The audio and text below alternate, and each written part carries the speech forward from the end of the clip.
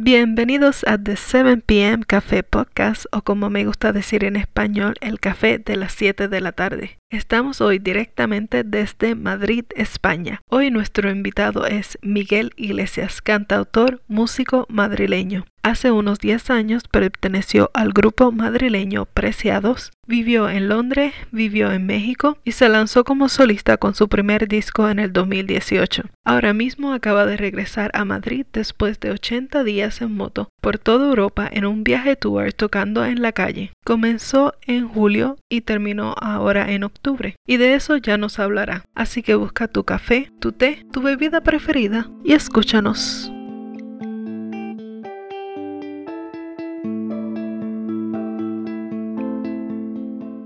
Bienvenidos a The 7 p.m. Café Podcast, o como me gusta decir en español, el café de las 7 de la tarde. Hoy nuestro invitado es Miguel Iglesias. Estamos directamente desde Madrid, de España. Miguel Iglesias, cantautor, músico madrileño. Bienvenido, Miguel. Muchas gracias, es un gusto. Hace unos 10 años, puedes decir, permaneciste al grupo madrileño Preciados. Viviste en Londres, en México, lanzaste tu primer disco, Miguel Iglesias y los Carnales, en el 2018. Hablaremos de la canción Suicídate. En el 2019 hiciste un Suicida Tour y ahora mismo acabas de regresar a Madrid después de 80 días en moto por toda Europa en un viaje tour tocando en la calle, el cual llevó el nombre de Suicida Tour 2021, comenzando en julio y terminando ahora en octubre. De eso ya hablaremos. Así que, antes de que hablemos del viaje y del disco, cuéntanos cómo empezó la pasión por la música. Pues la verdad que la he tenido desde que tengo recuerdo. Cuando era muy pequeño silbaba y se me daba bien, además te hablo de con 5 o 6 años. Y mi abuela era muy amante de la música clásica, así que ella me ponía Vivaldi, Mozart, cosas así. Y yo no era consciente de que eso denotaba talento o predilección por la música, pero sacaba silbando todas las melodías y las clavaba. Entonces ya desde ese momento mi familia vieron que tenía cierta facilidad. Así que unos cuantos años después fui yo el que les dijo a mis padres que quería estudiar música y entré a estudiar a la Escuela de Música Creativa de Madrid y allí estuve 2-3 años estudiando y ya desde entonces empecé a juntarme con otros músicos, otros chavales y empezamos a hacer conciertos para la gente del colegio y cosas así y ya a partir de entonces yo desde siempre tuve claro que quería ser profesional de la música, así que seguí el proceso natural de ir profesionalizándome poco a poco, pues poco a poco ir aprendiendo a tocar mejor, a cantar mejor, compré mejor equipo, ahorrando, pues la verdad que las guitarras son caras. Y antes de darme cuenta ya estaba firmando un contrato discográfico con 17 años, o sea que tampoco tuve mucho tiempo para pensármelo. Ese sería el grupo Preciados. Así es. Cuéntanos un poco de ese grupo para los que no conocen el grupo. Pues ese grupo lo formé junto con mi gran amigo Sergio Rojas, al que conocí en la escuela de música de la que hablé antes. Y pues bueno, la verdad es que sucedió todo bastante rápido. En aquel momento no me lo pareció porque cuando eres más joven todo lo sientes más fuerte y de algún modo se te hace más largo. Entonces ahora me doy cuenta de lo muchísimo que hicimos en tan poco tiempo y flipo. Pero en aquel momento lo sentí de forma natural. Pues teniendo yo 16 años y él 19 montamos un grupo. Nosotros queríamos ser profesionales, pero era un grupo de gente amateur, que es lo lógico a esa edad. Y fuimos cambiando de formación una y otra vez hasta que ya dimos con otros 2 músicos que eran Héctor y Alex, que también eran profesionales, de hecho mucho más que nosotros. Y encontramos una manager que empezó a conseguirnos conciertos y bueno, pues antes de que te des cuenta, gracias a sus contactos y a que ensayábamos mucho, pues acabamos firmando un contrato. El año siguiente hicimos la canción de la Vuelta Ciclista de España de Televisión Española, que eso sí, tradicionalmente siempre ha sido un hito en la carrera de un artista. Y vamos, estuvimos saliendo por televisión todo un verano, haciendo giras. Fue muy bonito, la verdad. Pero bueno, el caso es que Sergio, el entonces cantante de los hits del grupo, decidió seguir en solitario con su carrera y pues claro, pues yo también, claro. No iba a seguir yo solo con un grupo que se llamaba Preciados por él y por mí, que íbamos juntos a tocar a la calle Preciados. Así que eso, supongo que ahí termina la historia de Preciados. ¿Cuánto dura? Pues unos 3 años. Se separan y después tomaste tu tiempo para hacer tu primer disco. Cuéntanos qué hiciste en ese tiempo. En ese tiempo empecé a tocar con Rubén Pozo, que es ex componente de Pereza, y estuve con él de gira un año o así. Y la verdad que aquello fue un grandísimo aprendizaje porque él venía de tocar en uno de los grupos más importantes de la música en español de aquella época. Y después de aquel año me decidí irme a vivir a Londres. Porque nunca había estado. Y pues como ya no estaba con el grupo y justo además lo dejé con una novia que tenía en aquel entonces, con la que llevaba mucho tiempo, sentí como que ya no tenía ataduras, no tenía nada que me atase a Madrid. Y dije, aprovecho. Así que estuve en Londres un par de años, empecé trabajando en un Starbucks, regando platos y un montón de trabajos así de mierda, y al final vi que ganaba mucho más dinero tocando en la calle y me empecé a profesionalizar tocando en la calle también. Me compré un buen amplificador, un buen micrófono, aprendí a hacer un show en la calle, eso requiere de una destreza aparte, y pues bueno, luego decidí regresar a Madrid a los 2 años. Y cuando llevaba 6 meses en Madrid, me llamó Javier Ambrosi, uno de los Javis, no sé si los conoces, pero son 2 guionistas, directores, actores, artistas españoles a los que yo conocía desde hacía mucho y que ahora son, están a un paso de Hollywood. Son los autores de La Llamada, que es un musical de gran renombre, y de Paquita Salas, que es un show de Netflix. Ahora están de jurado en un drag show de televisión internacional. Así que, claro, en aquel momento que me llamaran fue como, ok.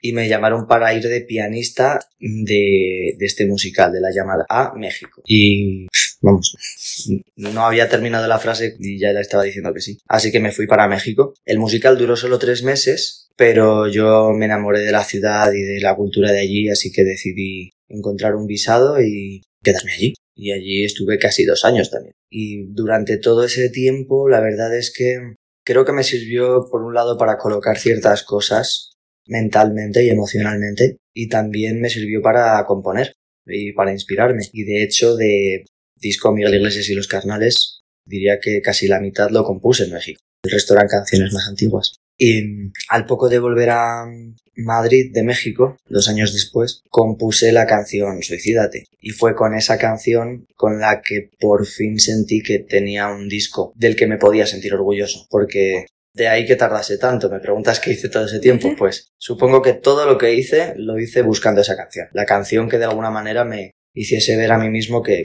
podía escribir canciones con mensaje, canciones relevantes. Háblanos más de esa canción de Suicídate. Pues la canción, la inspiración para escribirla me surgió de la nada, como creo que surge la mayoría de inspiraciones, no sabes muy bien qué te hace llegar a ese punto, pero musicalmente quería que fuese al estilo de Wish You Were Here de Pink Floyd, que es una canción, es una balada de rock con guitarra acústica, con un tempo lento, y es una letra en segunda persona.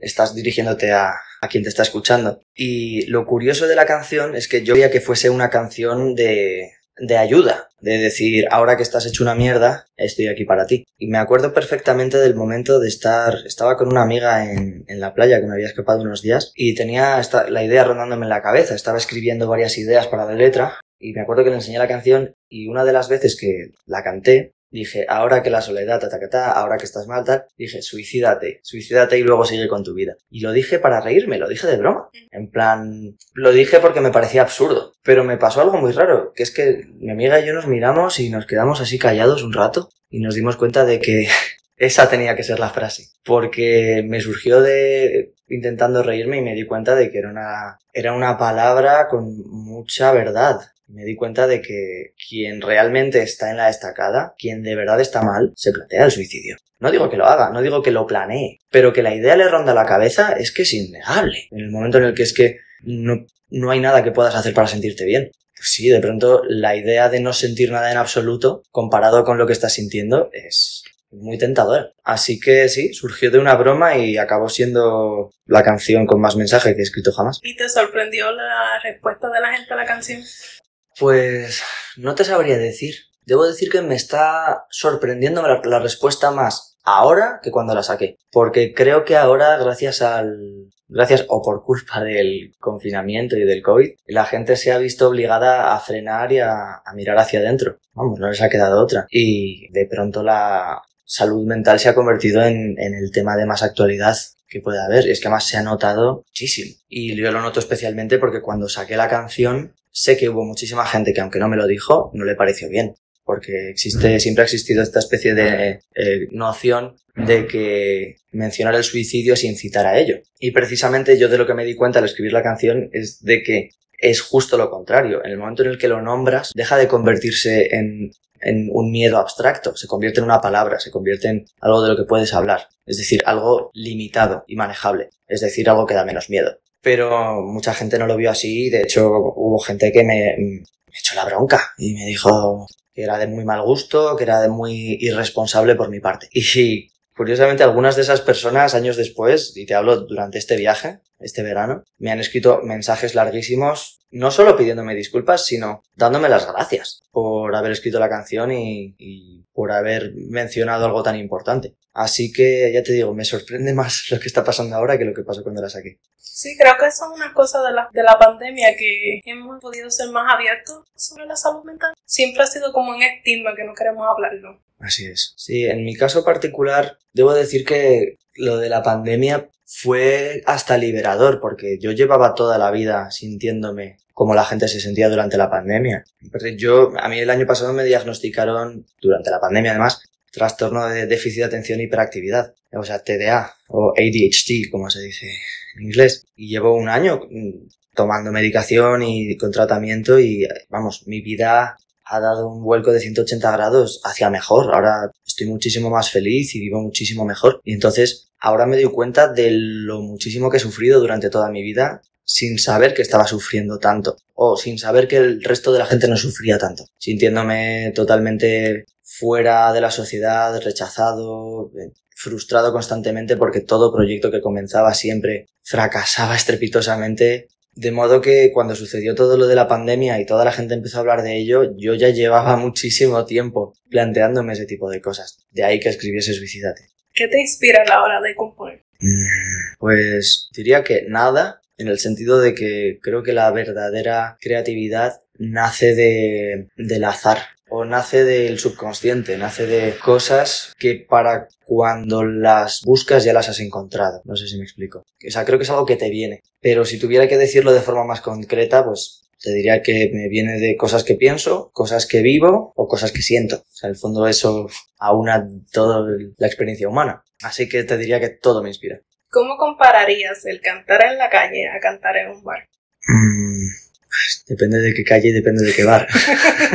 En líneas generales, diría que cantar en la calle es mucho más difícil si estás dispuesto a llamar la atención. Porque hay gente que canta en la calle, pero lo hacen cantando para el cuello de la camisa. O sea, lo hacen cabizbajos y sin realmente exponerse. Entonces eso no es tan difícil porque al final no te estás jugando nada, estás a tu bola. Pero si realmente estás cantando hacia afuera y realmente estás queriendo llamar la atención de la gente y una vez tienes la atención de la gente, estás dispuesto a exponerte, estás dispuesto a presentarte, a aceptar peticiones, a hacer bromas, ahí ya te metes en un mundo totalmente distinto, porque es un público compuesto al 100% por gente que no ha venido a verte, gente que en cualquier momento se puede ir y que no tiene por qué despedirse o darte explicación de ningún tipo. Entonces diría que la calle es una versión más hardcore de hacer un concierto en un bar. Ahora bien, en el bar, por eso he dicho depende de qué bar, también hay desafíos que para mí son más difíciles incluso que los de la calle, como por ejemplo la gente que habla. Lo primero porque en un bar el ruido se oye más, en la calle todo es difuso, pero en un garito si tienes a 3 personas hablando en la parte de atrás, el sonido llega hasta el escenario y molesta. Y sobre todo, más por una cuestión de respeto, es por una cuestión de concentración. Al final, como músico, tu lienzo es el aire que te rodea, porque es eso lo que tú estás haciendo vibrar. Del mismo modo que un pintor pinta un lienzo, un fresco. Y para mí, cuando alguien está hablando mientras tú estás intentando hacer música, es el equivalente a estar pintando y aparezca alguien con un graffiti y se ponga a emborronar todo tu cuadro. Entonces, eso sucede más a menudo en un bar. O por lo menos en un bar es más difícil porque los que están ahí son clientes. Entonces, de alguna manera, están pagando por tocar los cojones. Mientras que si estás en la calle aparece el típico vagabundo o señor loco o señora chillona que de alguna manera te quiere robar el show, es la calle. En el fondo, los dos tenéis el mismo derecho de estar ahí y la negociación es más abierta. Mientras que, como digo, en un bar, yo como músico no estoy en igualdad de condiciones. El cliente siempre tiene la razón.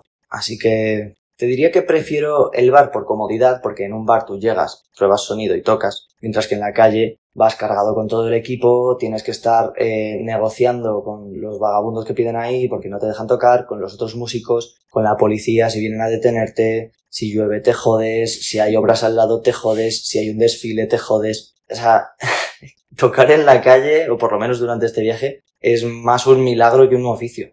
¿Cómo fue el proceso de crear tu propio disco? Muy cansado y muy estresante. Es que no lo hice bien, la verdad. Me he dado cuenta con los años. Porque yo tenía todas las ideas del disco. De hecho, yo había maquetado todo el disco en mi casa con programa casero y tenía absolutamente todos los arreglos en mi cabeza. Pero estaba muy inseguro. No confiaba en mis propias capacidades, así que hice un crowdfunding para tener dinero para pagar a gente que grabase o que mezclase por mí. Y me he dado cuenta de que por más que estas personas le pusieran cariño, que no dudo que lo hicieran, al final nadie le va a poner tanto cariño como yo. Y es un disco que tardé 7 años en componer y 2 semanas en grabar y mezclar.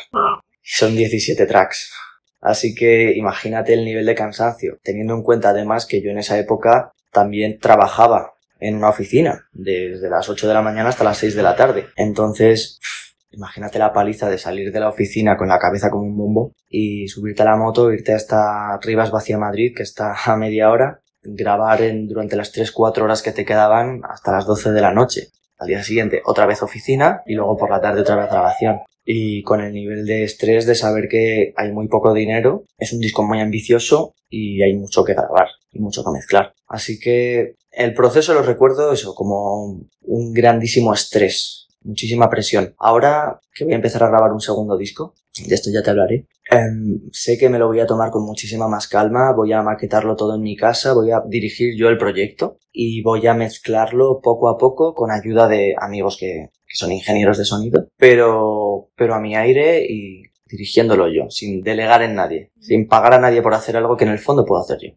¿Cómo fue el Suicida Tour cuando hiciste el tour del disco? Pues fue modesto, la verdad, porque la única forma que tenía de promocionarlo era por medio de Instagram y eso al final no es una estrella entre millones en el firmamento y no brilla más que el resto. Así que hubo ciudades en las que toqué literalmente para 2 personas. De hecho, en Valencia tuve de público a 2 personas. Y eran Guitarrica de la Fuente y un amigo suyo, que yo a él lo conocía ya desde antes de que diera el boom que dio y, vamos, se ofreció a colaborar conmigo en ese concierto. Y ya te digo que fue literalmente la única persona que apareció. Así que tengo un recuerdo bastante agridulce, porque me hubiera gustado tocar para más gente, pero también fue una gran enseñanza el ser capaz de defender un concierto entero para 2 personas. Es una gran cura de humildad.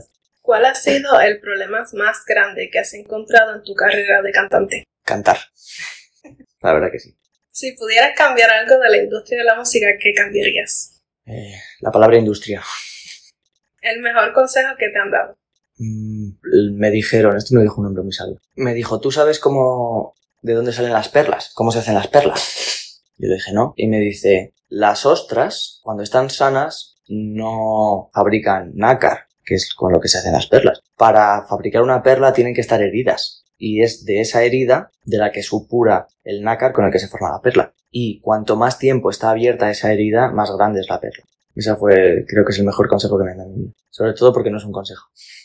¿Lugar favorito que has cantado? Me han gustado tantos, que elegir uno me cuesta mucho. En el Fringe de Edimburgo. Me gustaba mucho tocar ahí. ¿Cuál fue la primera canción que aprendiste a tocar? Diría que Smoke on the Water, de Deep Purple. ¿La primera canción que escribiste? La escribí con 12 años y se titulaba Dos dedos de frente. ¿Cómo describirías tu música? Sincera, colorida y llena de contrastes. Ahora hablamos un poquito del 2020. ¿Cómo afectó eso a tu carrera? Que tampoco había una carrera que afectar. Que me estás entrevistando aquí como si fuese Mick Jagger, pero en realidad no tenía una empresa como tal que se viese afectada. Al final, lo único que tengo de valor en mi haber como artista son mis canciones. Y no hay pandemia que acabe con esas. Hablemos entonces del viaje. Empezaste en España, fuiste a Francia, Alemania, Polonia, Croacia, Italia y regresaste a Madrid. ¿Cómo y por qué decidiste hacer el viaje? Porque podía. Tenía una moto que había llegado a mis manos por casualidades. Era de un amigo de mi padre que ya no la podía usar. Y tenía el tiempo. No me había salido conciertos ese verano y sumé uno y uno y dije, ¿por qué no? ¿Lo tenías todo planeado o era...? No, casi nada. Tenía claro los principios básicos. Que iba a ir en moto, que iba a ir primero hacia el norte y luego hacia el sur, que iba a volver por un lugar distinto por el que vine y que iba a pagar el viaje tocando en la calle en cada uno de esos sitios. ¿Qué esperabas o pensabas que sería el viaje a comparación de lo que realmente fue? Buena pregunta. Si te soy sincero, no me acuerdo de lo que esperaba. Creo que era algo tan abstracto que tampoco puedo compararlo con lo que ha sido. Creo que me he sentido más solo de lo que igual me cabía esperar. Me imaginaba que me iba a encontrar con más gente más abierta a lo largo del viaje y debo decir que ha habido tramos bastante largos en los que me ha costado mucho conectar con la gente o sí, realmente trabar relación. Así que diría que lo que más me ha sorprendido ha sido lo solo que me he sentido. Pero tampoco me quejo. ¿Por qué decidiste compartir el viaje por Instagram? Para que mi madre se quedase tranquila. Te pasaron muchas cosas en el viaje, lo cual podrías escribir un libro. De hecho, planeo. Bien. Hiciste un concierto privado para una fan. Eso tampoco fue planeado, ¿no? Eso tampoco fue planeado. De hecho, lo decidí el día anterior. Me escribió, me dijo que lamentaba mucho no poder venir a verme ella porque se había quedado embarazada y que me seguía desde hacía muchos años. Entonces miré en el mapa, vi que no me desviaba demasiado de mi ruta y teniendo en cuenta que a mí nadie me estaba esperando en ningún sitio, me parecía absurdo no ir. Y debo decir que, vamos, de los recuerdos más bonitos que tengo de este viaje.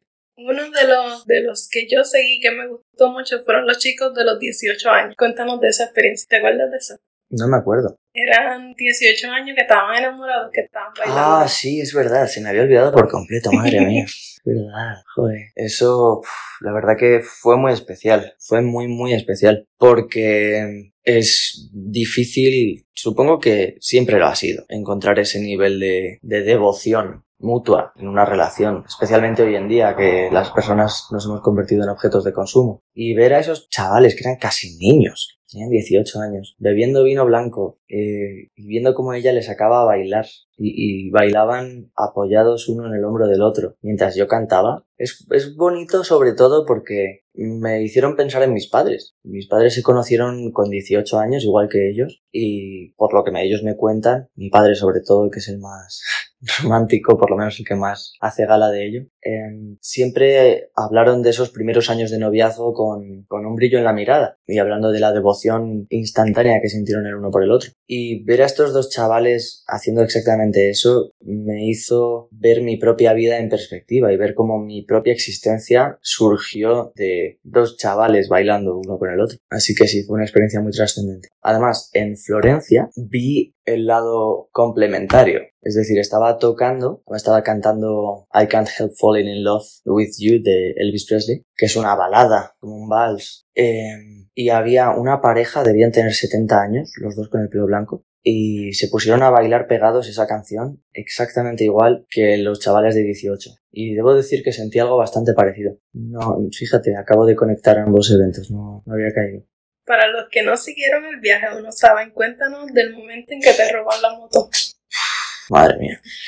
Pues básicamente yo había llegado a Hamburgo, me estaba quedando en casa de unos amigos y decidí ir a tocar a una calle de Hamburgo que tiene muchas tiendas y muchos cafés, una calle por la que pasa mucha gente. Así que nada, aparqué la moto, cargado con todo el equipo y me fui a tocar. Estuve tocando 3-4 horas y ya con todo el equipo agotado regresé a la moto y de pronto veo que no encuentro las llaves. Y me pongo a buscar alrededor de la moto, no las encuentro. Estuve una hora y media con la linterna del móvil mirando el suelo, recorriendo una y otra vez el camino desde donde había tocado hasta la moto. Así que dije, bueno, pues las he perdido, no pasa nada. Tengo una copia de las llaves en Madrid, le pido a mi hermana que me las envíe por correo y ya está. Total, gestiono todo eso. Al día siguiente, cuando ya por fin mi hermana ha podido enviarme las llaves están de camino, vuelvo a la zona de la moto, simplemente para comprobar que está todo bien, y la moto ya no está.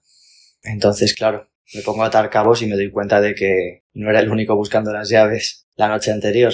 Es decir, que alguien debió encontrarlas y debió esperar a que me fuese para llevarse la moto. Así que, obviamente, tratando de sobrellevar el shock, ya que sin moto no había viaje, fui a la comisaría, denuncié, los policías no me hicieron ningún caso, hicieron la denuncia pues porque era lo mínimo que tenían que hacer, pero vamos, se veía que no iban a dirigir ninguno de los recursos disponibles a buscar mi moto, así que la di por perdida. Y obviamente todo esto, como parte, digamos, interesante del viaje, lo había estado compartiendo por Instagram. Y el caso es que mucha gente, debo decir, más de la que jamás me hubiera cabido esperar, empezó a ofrecerme ayuda, empezó a ofrecerme dinero o bien para continuar el viaje en tren o incluso para comprarme otra moto. Entonces dije, bueno, si hay tanta gente que está ofreciéndomelo, voy a ofrecerles yo una manera de que puedan colaborar de forma sistemática. Y si realmente hay suficiente gente aportando el suficiente dinero, pues oye, compro la moto. Si no, se les devuelve, vuelvo a Madrid y no pasa nada. Y claro, cuando veo que la gente empieza a compartirlo por todos lados y que todo el mundo se involucra y que en 4 horas recaudo 1.600 euros, pues dije, vale, no soy el único que está haciendo este viaje. Hay mucha gente que, aunque no me diga nada, a la hora de la verdad saca la cartera y me apoya porque quiere ver qué más pasa. Y pues en cuestión de 3 días ya había encontrado una moto de segunda mano, pude hacer el seguro y estaba de vuelta en la carretera. Así que no tuve tiempo ni siquiera de procesarlo. No tuve un segundo de decir, un momento, ¿qué está pasando aquí? Pero debo decir que ahora lo veo en retrospectiva y me doy cuenta de que fue algo alucinante. ¿Sentiste las ganas de dejar el viaje en ese momento? Sí, me lo planteé seriamente. Porque viajar en tren y en autobús, lo primero es muchísimo más, tardas más en llegar a los sitios. Para seguir, una vez en los sitios, tienes que estar moviéndote también en transporte público y yo iba muy cargado, llevaba el amplificador, la guitarra, etcétera. Y hubiera sido capaz de hacer el viaje, pero hubiera sido muchísimo más agotador y muchísimo más lento. Así que sí, me planteé continuarlo, como digo, en medio de transporte que fuese, pero no me hacía ninguna gracia la idea. Así que sí, me planteé dejarlo. Cuéntanos algo que recuerdas del viaje bueno, ya que hay tantas anécdotas. Que recuerde, bueno, pues que recuerdo muchas cosas buenas. Me gustó mucho una noche que pasé en Ámsterdam. Salí a deambular yo solo porque había conocido a gente del hostal donde me estaba quedando. Pero me apetecía deambular por la ciudad porque Ámsterdam es una ciudad con muchísima personalidad. Una ciudad que mires donde mires hay algo interesante. Y obviamente fui al Barrio Rojo porque es ¿cómo te diría? Es un landmark, es un lugar como la Torre Eiffel en París, es un lugar muy característico. Y debo decir que tuve una sensación muy agridulce viendo ahí a todas las prostitutas en los escaparates porque, bueno, se supone que en principio están ahí por voluntad propia, pero no sabes cuántas de ellas están ahí coaccionadas o por pura necesidad, y también porque eran todas muy guapas, pero se veía todo muy de mentira, se notaba que no era una belleza natural, no voy a decir, perdón, natural no era una belleza espontánea, era una belleza calculada, y sí, me generaba un choque muy grande, eso aparte de ver las masas de gente que giraban alrededor, me pareció un espectáculo un poco bajo. Igual que fui a Roma a ver la Capilla Sistina y también vi un montón de gente a la que de verdad hubiera matado porque estaban literalmente bajo una de las obras de arte más bonitas del mundo, mirando el móvil, sacando fotos cuando ni siquiera estaba permitido, hablando cuando les pedían silencio, sin mostrar ninguna clase de respeto o admiración por algo tan bonito. Y en Ámsterdam el contraste no fue tan fuerte porque, ya te digo, no voy a comparar a las prostitutas del Barrio Rojo con la Capilla Sistina. Pero en el fondo son seres humanos, en el fondo es gente que tiene una dignidad y es gente que se expone de tal manera que hay mucha gente que las trata como objetos o que les hacía fotos sin su consentimiento. Entonces, en algunos momentos no sabía si estaba viendo a profesionales ejerciendo su trabajo o a animales enjaulados en un zoo. Así que decidí sentarme en una terraza de un bar a la orilla de uno de los canales, en esa misma calle, en el Barrio Rojo, y antes de darme cuenta se había sentado enfrente a mí un hombre que tenía aspecto de Quizá no de indigente, porque no olía mal, pero desde luego de alguien con poco dinero y mucho tiempo libre. Así que el tío se presentó, se llamaba Sailor, tenía una barba blanca muy tupida, debía tener unos 70 años, pero se conservaba bien. Llevaba gafas de sol de noche, llevaba look como de ángel del infierno, pero además de haberlo sido. Y el tío se presentaba a sí mismo como poeta y escritor, y debo decir que fue tan elocuente durante la conversación que tuvimos que no me cabe ninguna duda de que así fue, de que así era. Le estuve siguiendo toda la noche, fuimos a varios bares, le conocí a todo el mundo por allí, y al rato de estar con él me di cuenta de que, primero de que yo no era ni el primero ni el último chaval al que se había acercado para charlar, y lo segundo de que si eso es así es porque, en el fondo, él esperaba que yo le invitase a las copas que se estaba tomando o al tabaco que se compró. Y así lo hice y en el fondo me lo tomé como un tour privado de un personaje auténtico del lugar que conoce a la gente, que además es una persona interesante y que sí, que me podía llevar a lugares particulares, más allá de lo turístico. Y el caso es que acabamos con una lata de cerveza cada uno, sentados a la orilla de un canal en una avenida poco iluminada,